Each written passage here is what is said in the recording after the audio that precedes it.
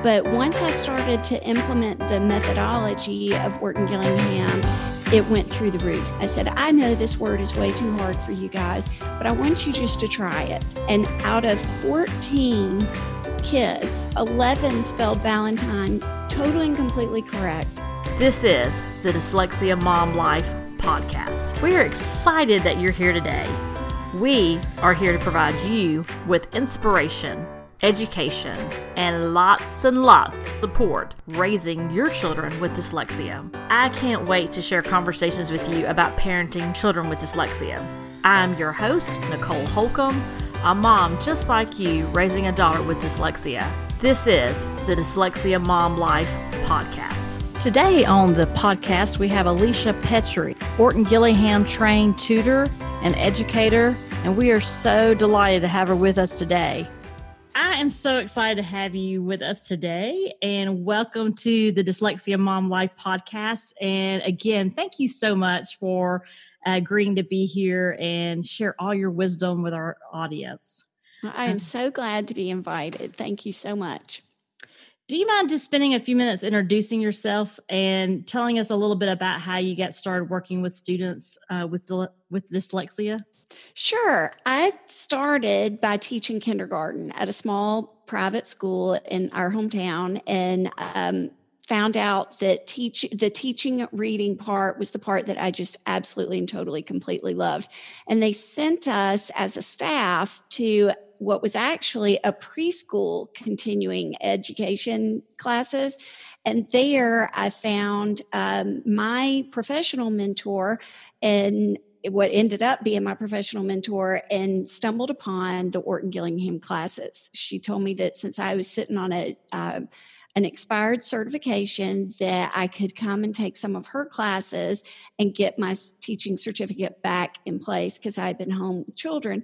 And so I started taking the classes, and I would come back to my kindergarten class and implement the methods without really knowing what I was doing. And it turns out I was starting on becoming Orton Gillingham trained. And after taking several of those continuing ed classes, actually quite a few of them, I decided to go for what we all called the big OG classes, and to do my practicum and to become an associate member of the Academy of Orton Gillingham Practitioners and Educators. But, and then not too terribly long after, I guess it was my third year teaching kindergarten, a child came to the school in first grade and was not reading. And at that point, we didn't really know a whole lot about dyslexia. I was starting to learn about it, but I knew I could teach reading, and they asked me if I would try with her. And I did. And we quickly found out that something was going on, but she was my first, and it grew from there. So that's kind of how I started.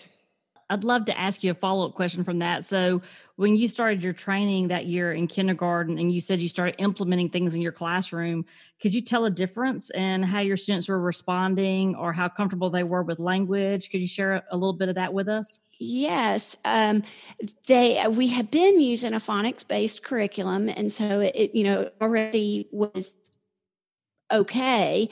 But once I started to implement the methodology of Orton Gillingham, it went through the roof. And what was the most exciting thing, I think, to watch was these little boys who really weren't that interested in reading. They'd much rather dig in the dirt and, punch each other. But all of a sudden, instead of racing to see who could get to recess first or who could whatever first, it was, let me read one more word. Did I read more words than he did? They began to see it and to get excited about it. And the whole process of learning to read just became that much easier. And it really the methodology spilled over into everything we did. And so, I would apply the same principles to math that we were using in reading. And everything they did just went crazy. And in fact, I think the most exciting thing I ever saw from it was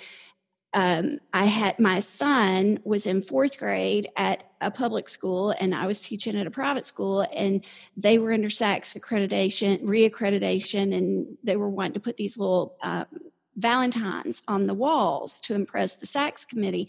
And as a room mom, I was supposed to go over there and help them make these Valentines for their teachers to put on the wall as a little surprise. And so I went into this fourth grade classroom where there had never been phonics in that school, and said, okay, you need to write dear teacher, whatever, I be my Valentine on these cards. And they started asking me how to spell words. And I would sound it out and teach it as if I was talking to my little kindergartners.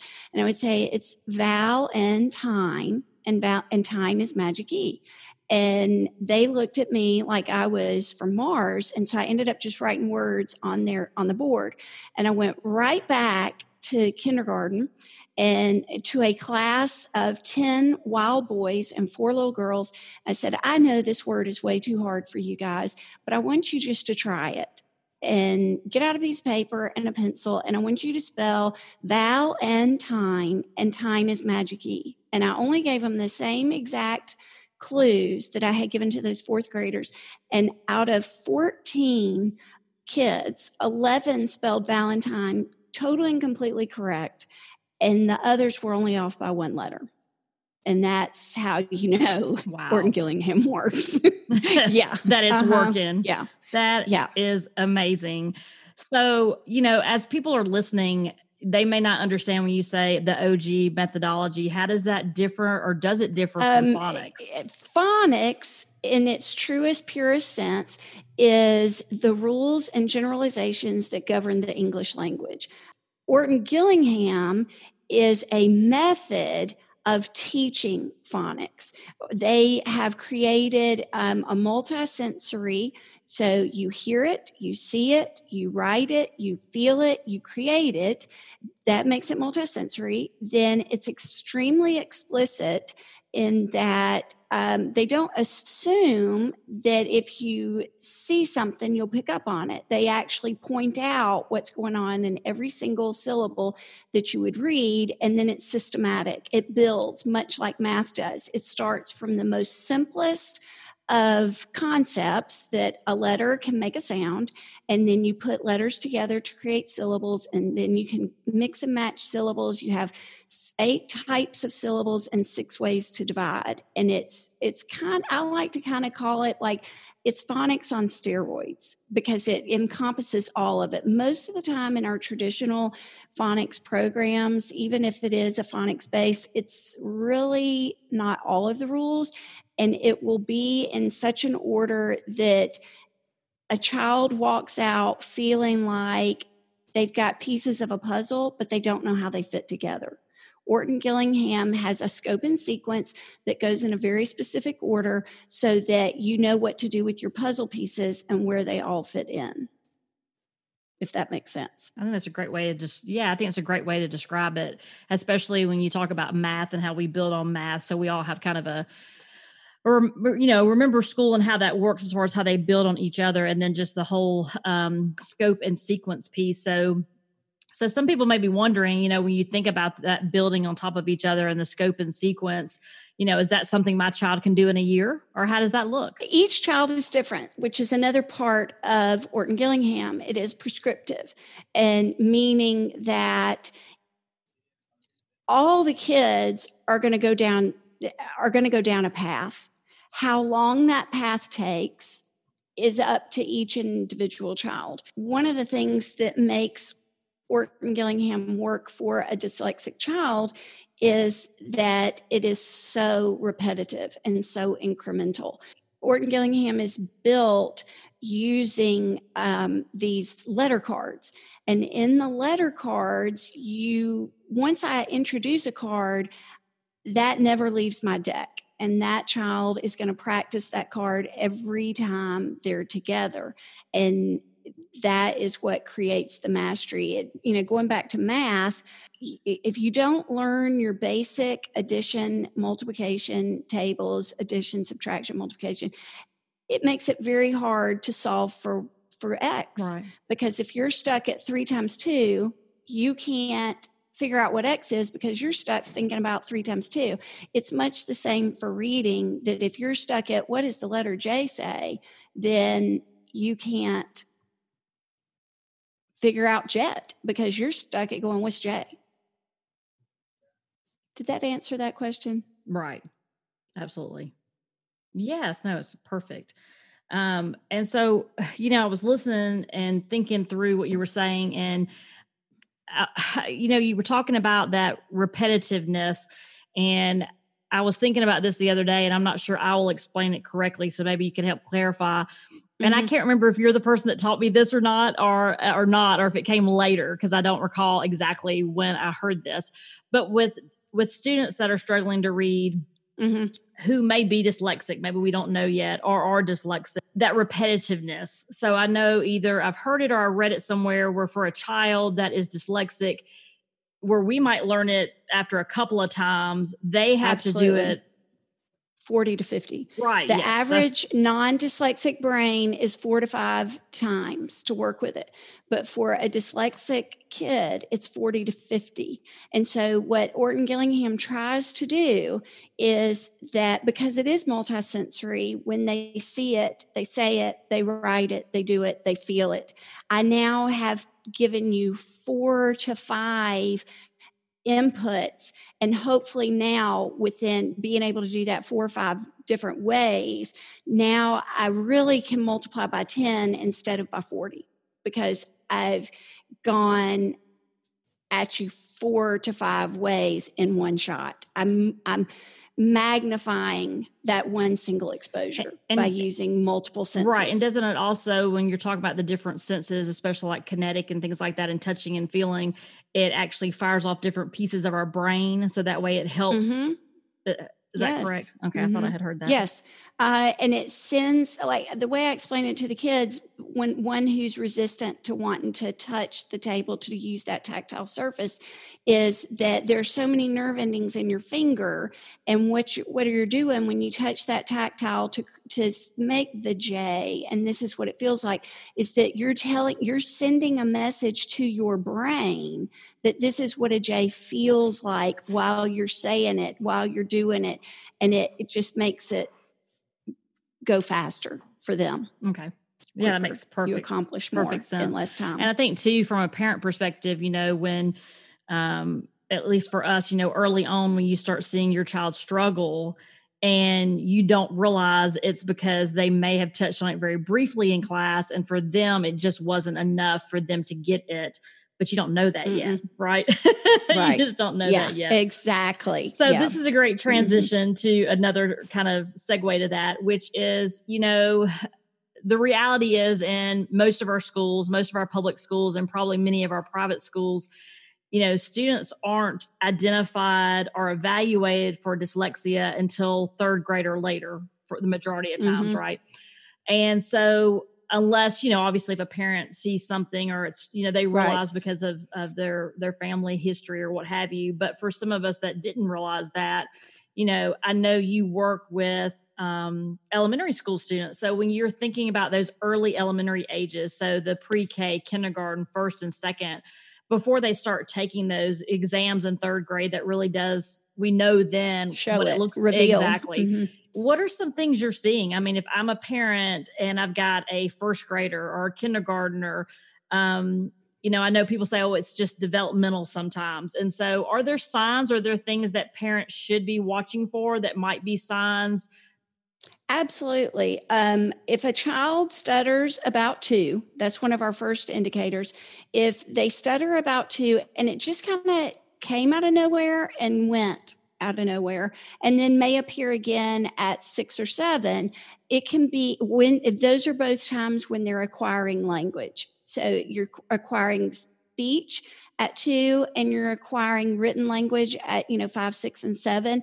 It gets too much, and they just can't get it out of their head. A child, again, when they're 2 and they're trying to pick a hand, is my child going to be right-handed or left-handed? They're either late to choose a hand, or our son went back and forth we would think he was going to be right, and then he would go left. And then we'd think he was going to be left, and then he'd say, no, I'm going to be right. That lateness is an indicator. In and of itself, they're all not that big a deal. But when you keep having one or more red flags, you just keep wondering. The inability to pick a hand, as they get more in that preschool age, when rhymes just mean nothing to them, they don't care. They don't like them. They don't think they're funny. They don't, they just kind of look at you like it's blank. That's an indicator. Of course, family history is an indicator. If it's in your family, you better jump on it early.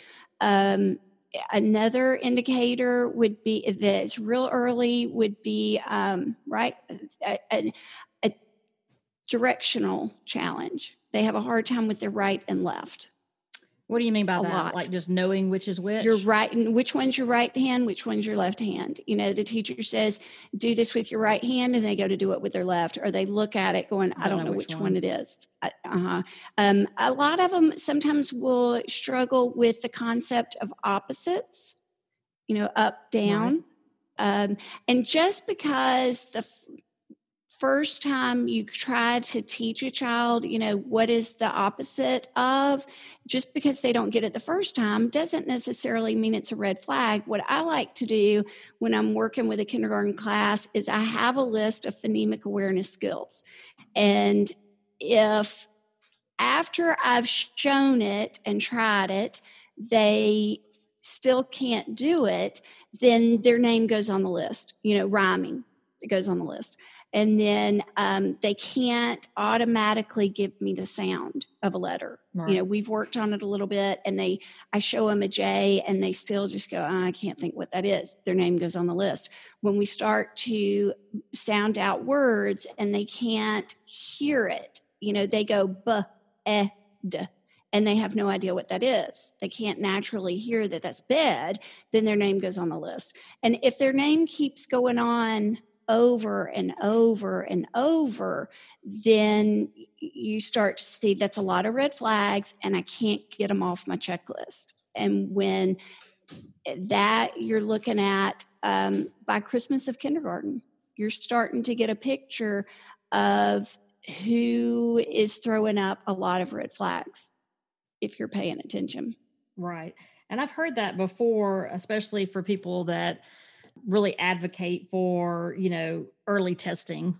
And then, you hear the opposite of, well, no, it's really a lot of that's developmental. You should wait and see.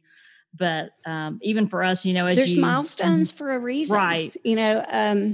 We've got everybody. There's always got to be somebody who's last in the class, which is what I've always tried to explain to parents. But when I taught kindergarten for years, I knew November 1st that's the day everybody should be reading, sounding out a word, not reading sentences, but they should be sounding out a word.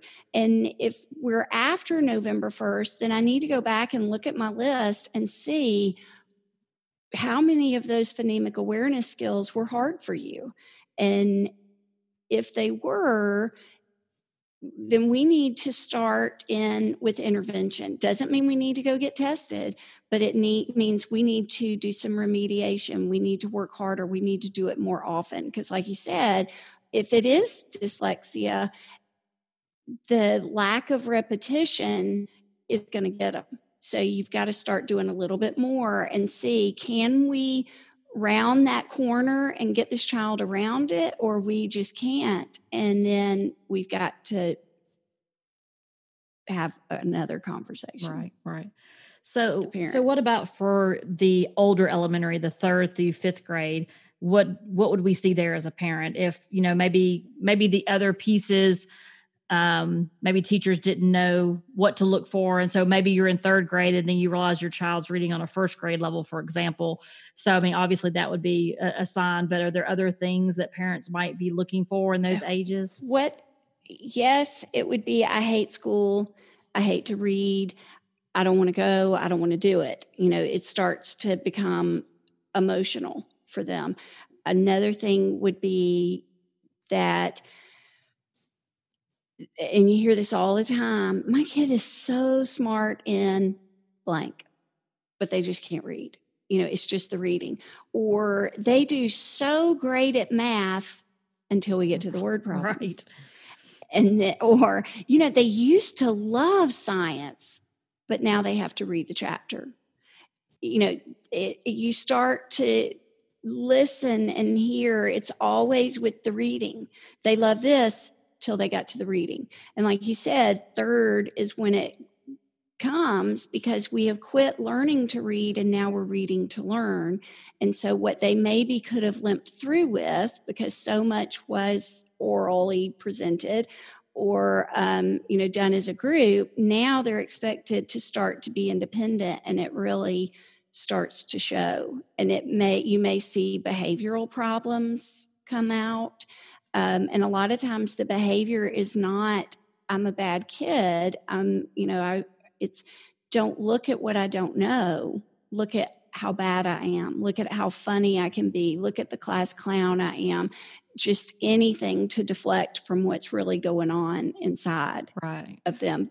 And one thing I think that hides it is, as an education system and as parents, once we hit third grade, we quit getting them to read out loud.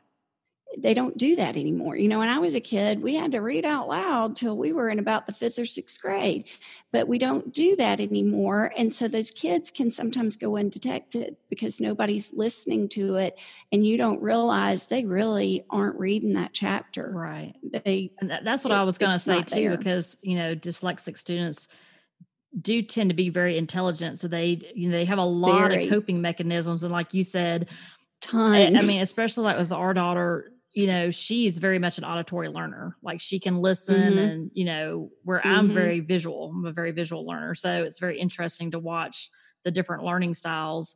But I do think that that's definitely part of it, because early on when you're having those conversations with kids and then they're listening to the story and then they can raise their hand and tell you the answer. But then when they have to start reading it independently and responding to questions that are written down, and writing may also be a concern, then it just kind of hits all at once. Yeah. Mm-hmm. Right. Yep. So I know you also, although you've worked, a great deal of your career at elementary, I know you also work with older students, middle and high school students. And so I know, sometimes it sneaks through, so to speak. And sometimes families don't figure it out till middle or high school. And so for people that you've worked with, families that are in that situation, I mean, what are they seeing at that point? Or what are you seeing when you start remediating those students? I mean, what are some signs that, is it the same thing? Yeah. It doesn't change. And what their comments are more, I just can't remember what I read. Well, it's because they are doing what I call Rolodex reading. And, you and I are old enough to remember what a Rolodex is, but if somebody doesn't, it was these cards on a ring and you thumb through them looking for, it's what we call our contact list now on our smartphone. But those older students, what they do is they're thumbing through their Rolodex, their contact list, and they're looking to see if what they're looking at matches any word on their list that they know. And so they see, they can read, I went to the, and then they get to a word that they go, I don't know what that is. Let me thumb through my contact list, see if it's in my list anywhere. And they finally found pharmacy. And then they go on to the next word to pick up, I don't know what that is. And then they go through their contact list again and they find the word prescription and they plug that in for my, I don't know what that word is. And then they go through again. Well, by the time they get to that period, they have no clue what they read. Comprehension. I don't even know what I just told you. Right. They don't know. And I was trying to think about it. They don't know what they read. They have no idea. Right. So the way they phrase it, because they think they're reading. Right. But they're not. Mm-hmm. They're thumbing through their contact list. Their comment is always, I can't remember what I read. And that's how they say it is. And then because as I've been working with them, I've started to realize once their rules are in place and they're starting to sound good, they'll still go, I don't remember that. Well, their brain has never been trained what it is you're supposed to be doing. Well, if I'm not going through my contact list, what is it I'm supposed to be doing? And the way you kind of jumpstart them for their comprehension skills is to, before a story, you say, at the end of this, you're going to need to be able to answer X, Y, and Z. And it gives their brain something to look for and to start to realize how to do it. And then once they kind of start to be able to answer the questions that you pre-asked after, then you start to say, okay, I'm not going to tell you what you're looking for anymore. Now, at the end of every page, I want you to stop, tell me what you read in your own words, and then we'll keep going. And then you keep expanding it, and they'll start to realize, oh, wait a minute, I forgot to pay attention. Right. Because it's training your brain how to do that. And once they get through that hurdle, it usually starts to work for them. A younger child tends to comprehend earlier and quicker than the older ones. The older ones, just their brain doesn't even know what to think about. Right. Because they've been reading by contact lists. Right. They just, yeah. Doesn't work. Hey, I just wanted to pop in here and tell you about a free resource that we are providing. We have created a resource for you called Summer Activities, bringing the learning and the fun home to you. And if you're like us, we've been home since March. And so it's a long 5 months from when we left school to when we go back to school. And so we are looking at our house to have other activities to do at the same time, continue to remediate our dyslexic learner and provide her with reading and math opportunities. And so I have compiled some activities and some resources. Some are paid, some are for free. Some of them are virtual summer camps, but I think that you'll find something in there for you and your family, and I think you'll really enjoy it. So if you will just, after listening to the podcast, look in the podcast information for this episode, and I will have a link there for you where you can jump over and subscribe and get this summer 2020 activities. And I know you're going to love it, and I know you're going to enjoy it. And P.S., you'll get some other freebies along the way too that I plan on sending out. So enjoy your summer. And now back to the episode. So when parents realize, or they get to a point where, like you were saying, there's just other things start happening, right? As far as, I don't want to go to school, I don't feel well, or the teacher is calling, or whatever might be going on. And so they realize their child is the root of it really is reading.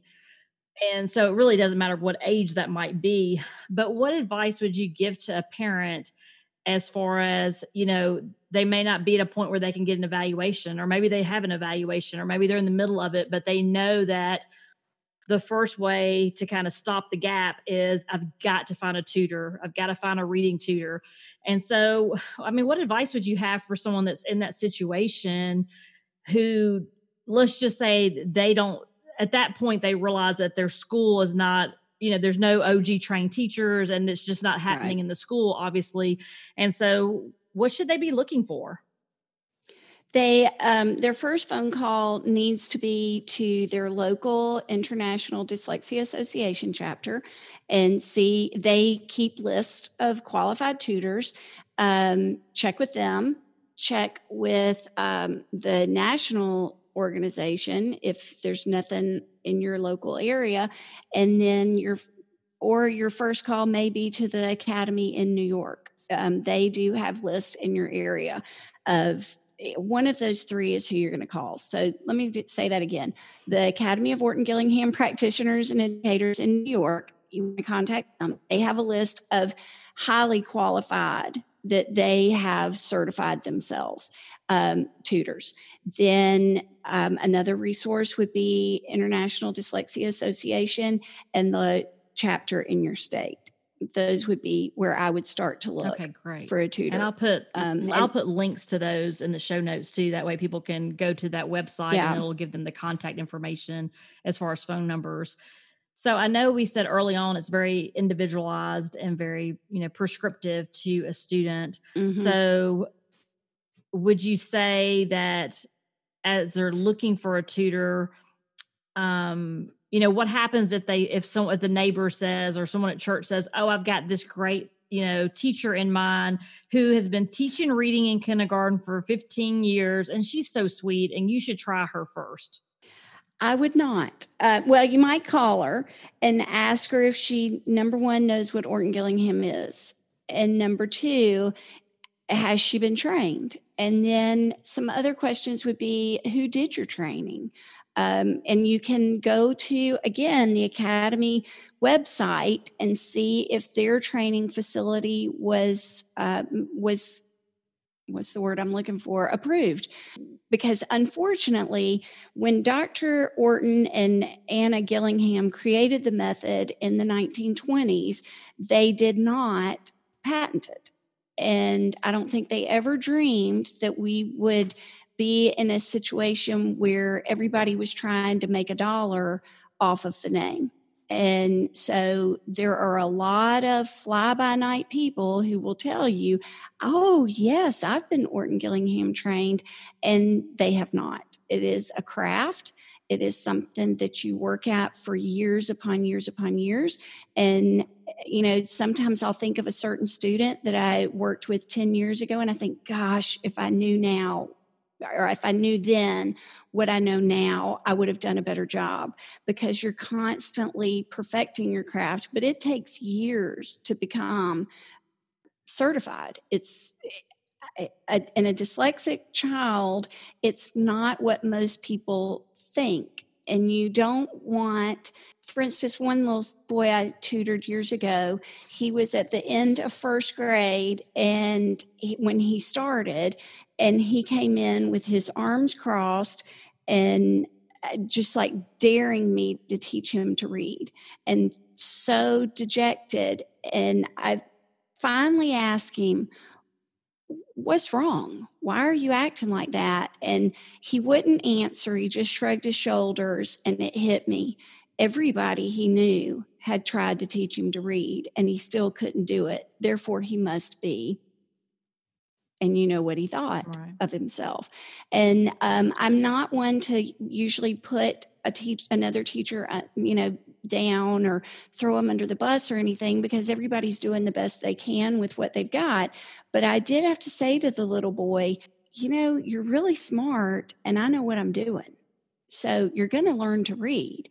And the first time he read a word, he looked at me like, did I just do what I think I did?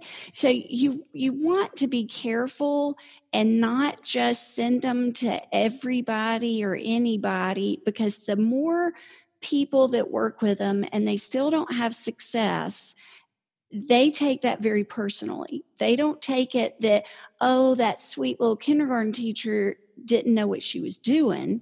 They take it as, I am so dumb that my mother had to go through 10 different tutors to get me, and they get frustrated. So before you commit or whatever, you need to be sure that not only are they Orton Gillingham trained, but preferably certified. And who did their training? Did they work with a fellow? Are they a member of the Academy? Are they working towards membership in the Academy? Make sure you ask all the right questions before you sign on, because if and when it doesn't work, it's your child that pays the price. Yeah, I can teacher. imagine it's a huge self-esteem for kids, it is. Especially with with any child that is struggling, and yes. and they I mean, I can remember even early on, first and second grade, they know. Yeah. Deep down inside, and there's parents who are always afraid, I don't want to tell them. And you think, they want to know. Mm-hmm. Knowledge is power. Give them some power. Let them know it's not their IQ.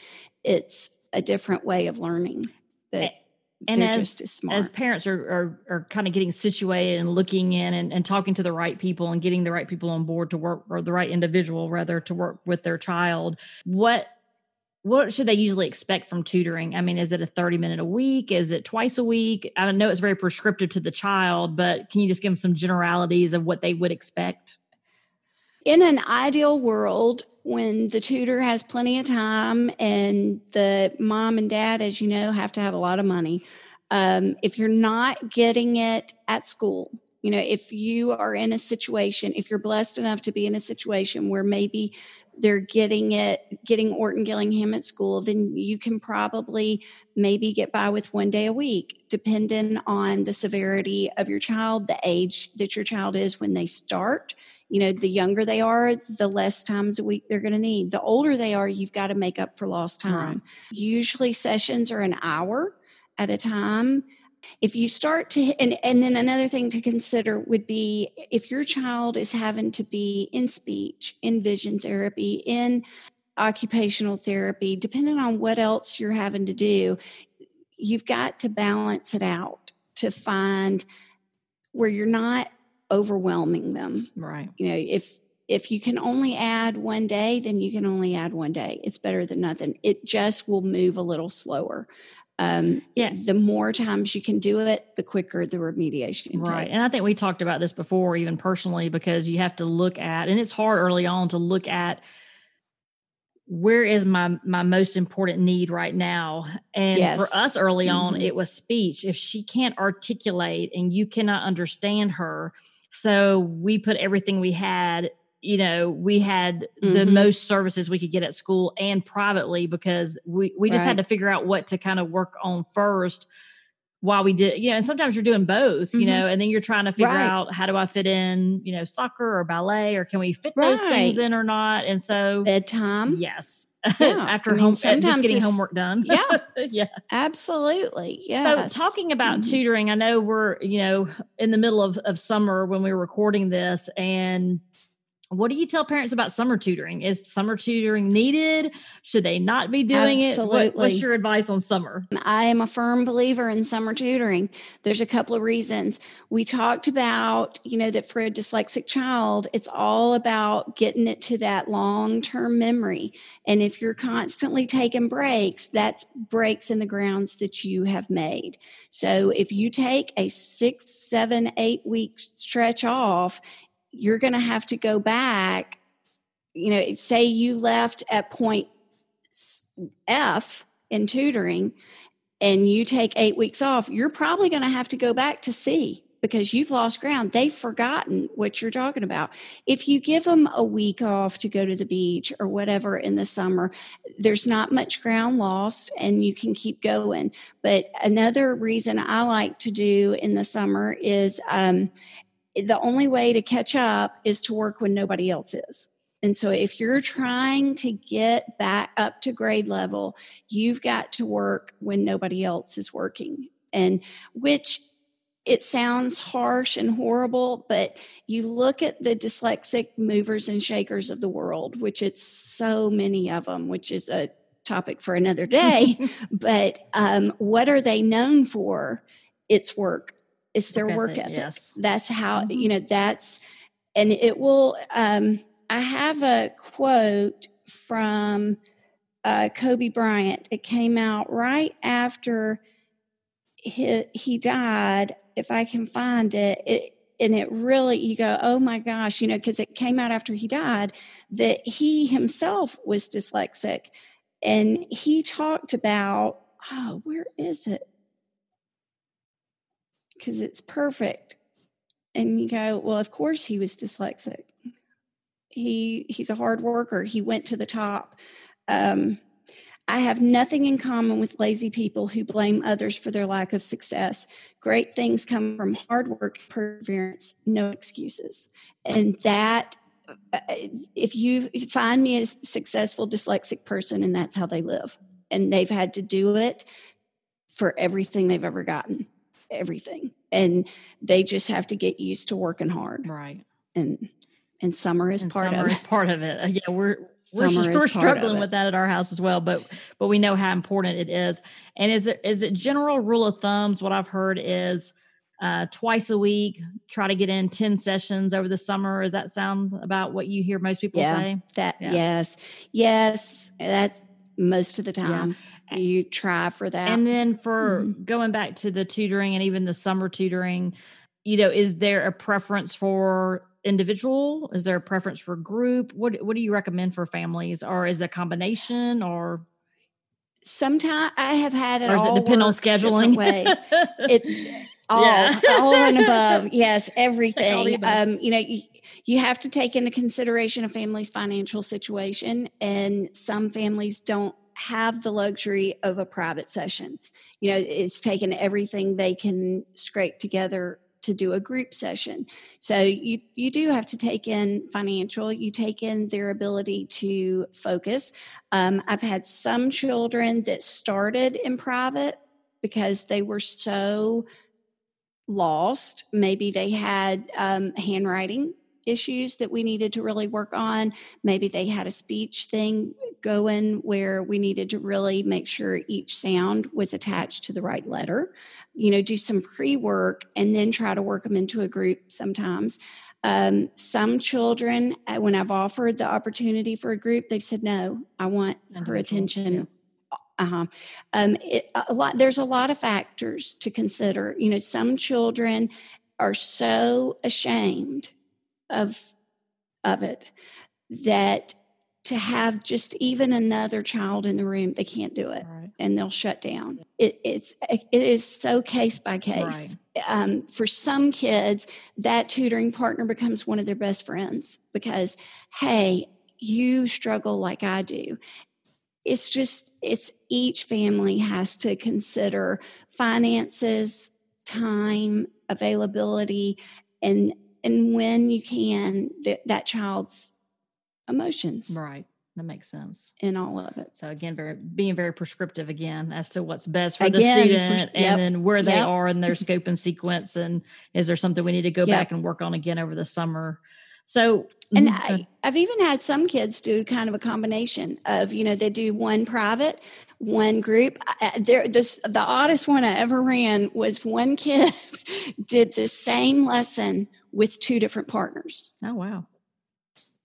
He would have one partner on Tuesday and a different partner on Thursday, and he did it twice, but it worked for him. It gave his mom, he got 2 sessions for basically the price of one. Right. And the other kids got a partner, and he was the only one who really knew he was doing it twice. Oh, wow. That's amazing. So, again, just what they need. Yeah. And that's the piece too, that I think is hard, especially early on, when you're just starting this journey, is figuring out what, and even later in the journey, you're still like, am I getting this right? Am I doing this in the right order? Mm-hmm. Am I giving it enough time? Am I with the right person? Am I at the right school? I mean, it's a lot. It's a lot. It's a lot. Yeah.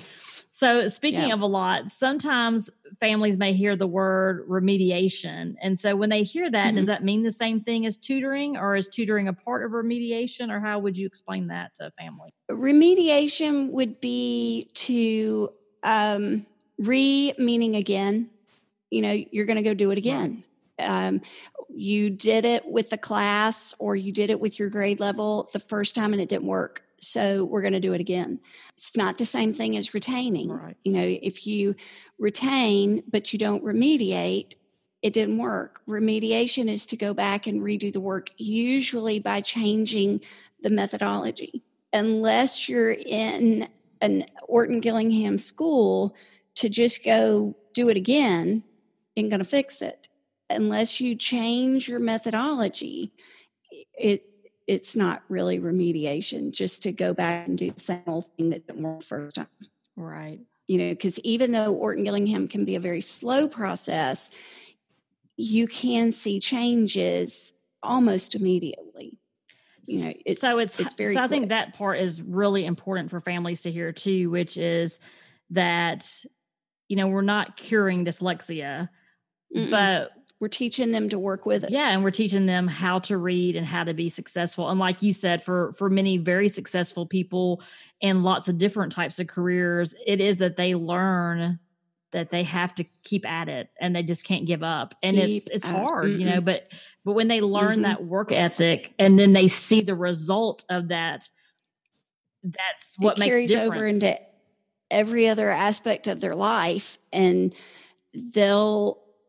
they will grow up to be successful because they've had to learn how to handle disappointment, how to handle feeling defeated, and pick themselves up and do it again. Right. And keep working. And again. And again. And again.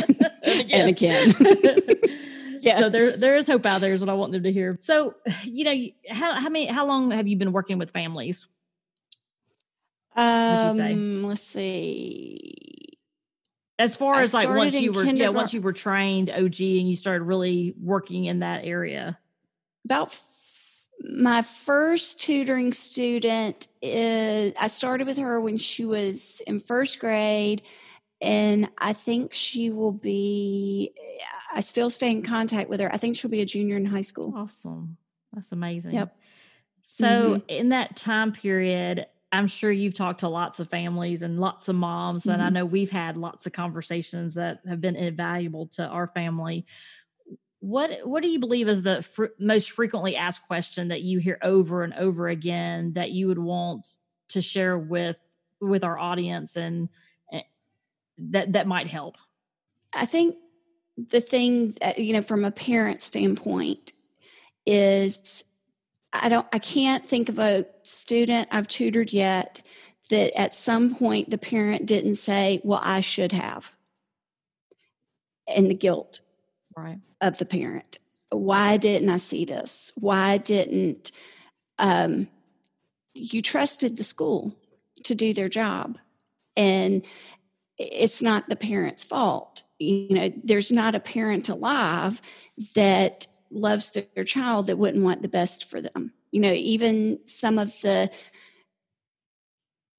what we would consider they're a terrible parent. They want what's good for their kid. Right. You don't. And I think we all do it to ourselves with every. We do. I wish I had realized.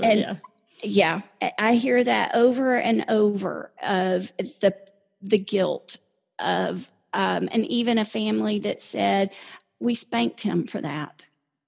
I didn't know. Right. And just the guilt. It's not your fault. It's not the school's fault. They weren't trained. They can't tell you something they weren't trained how to check for. And if I just feel like, especially a parent that's working with an OG tutor, they want what's best for their child. That's what they're doing now. And if somebody had told them 2 years ago to do it, they would have done it. It's just, you can't beat yourself up. You're where you are today. Put the past behind you and focus on the future, because your child has a very bright future. Right.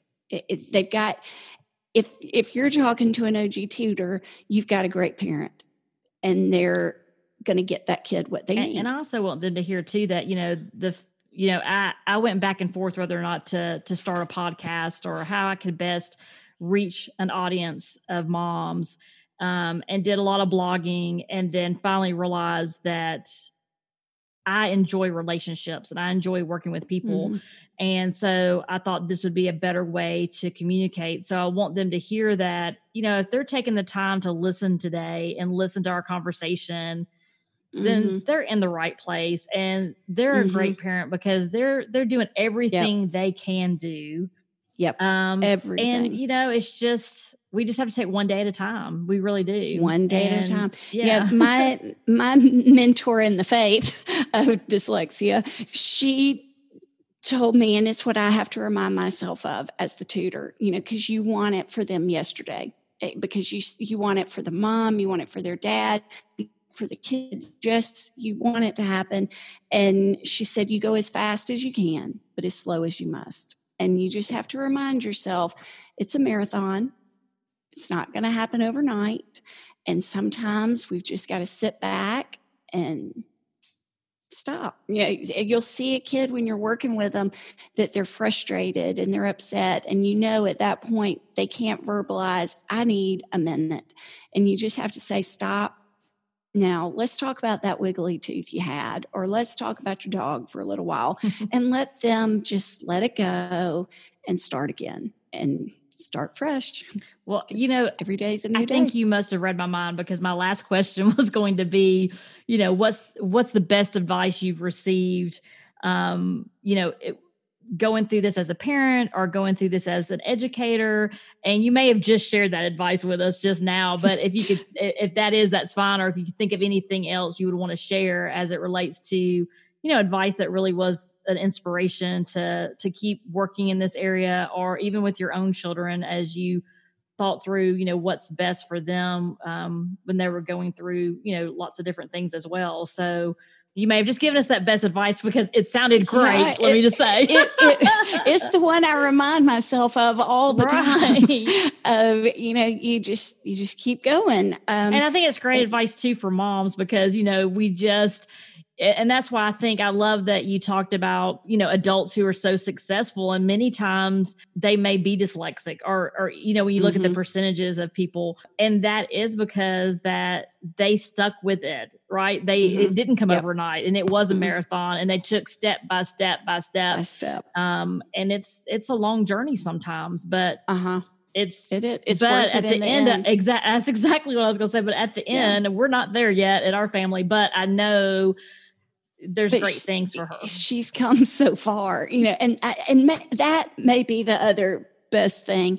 Every so often you have to stop and remind a kid where they were, or remind the parent where they were when you got them, because the kid is stuck in this, I can't do this right now. And you say, I have your handwriting from before we started, or I have your words per minute, or I know what you couldn't do. Do you realize you don't do that anymore? And you see them go, okay, pull themselves up by their little bootstraps and say, all right, I can do it again, because you're right. I was that bad, or I was that far behind, or I can see progress. Yes, and sometimes you just have to remind them. Hard to see when it's happening, but like you said, when you're in the middle of it, and for most dyslexic kids, the progress is so slow that they forget how far they've come. So just always kind of look back and see, we have moved forward. It is coming together. So, well, thank you so much. We're going to have to do this again. I think we've already kind of teased a couple other topics that we could probably talk about. And I so enjoy just spending time with you. And so please know that it's been a pleasure and an honor to have you on my podcast. You. And I'm super excited about it. And, but I just appreciate it so much. And I appreciate you taking time to be with us today. Well, I was so excited and honored that you would ask. Thank you so much. I appreciate it.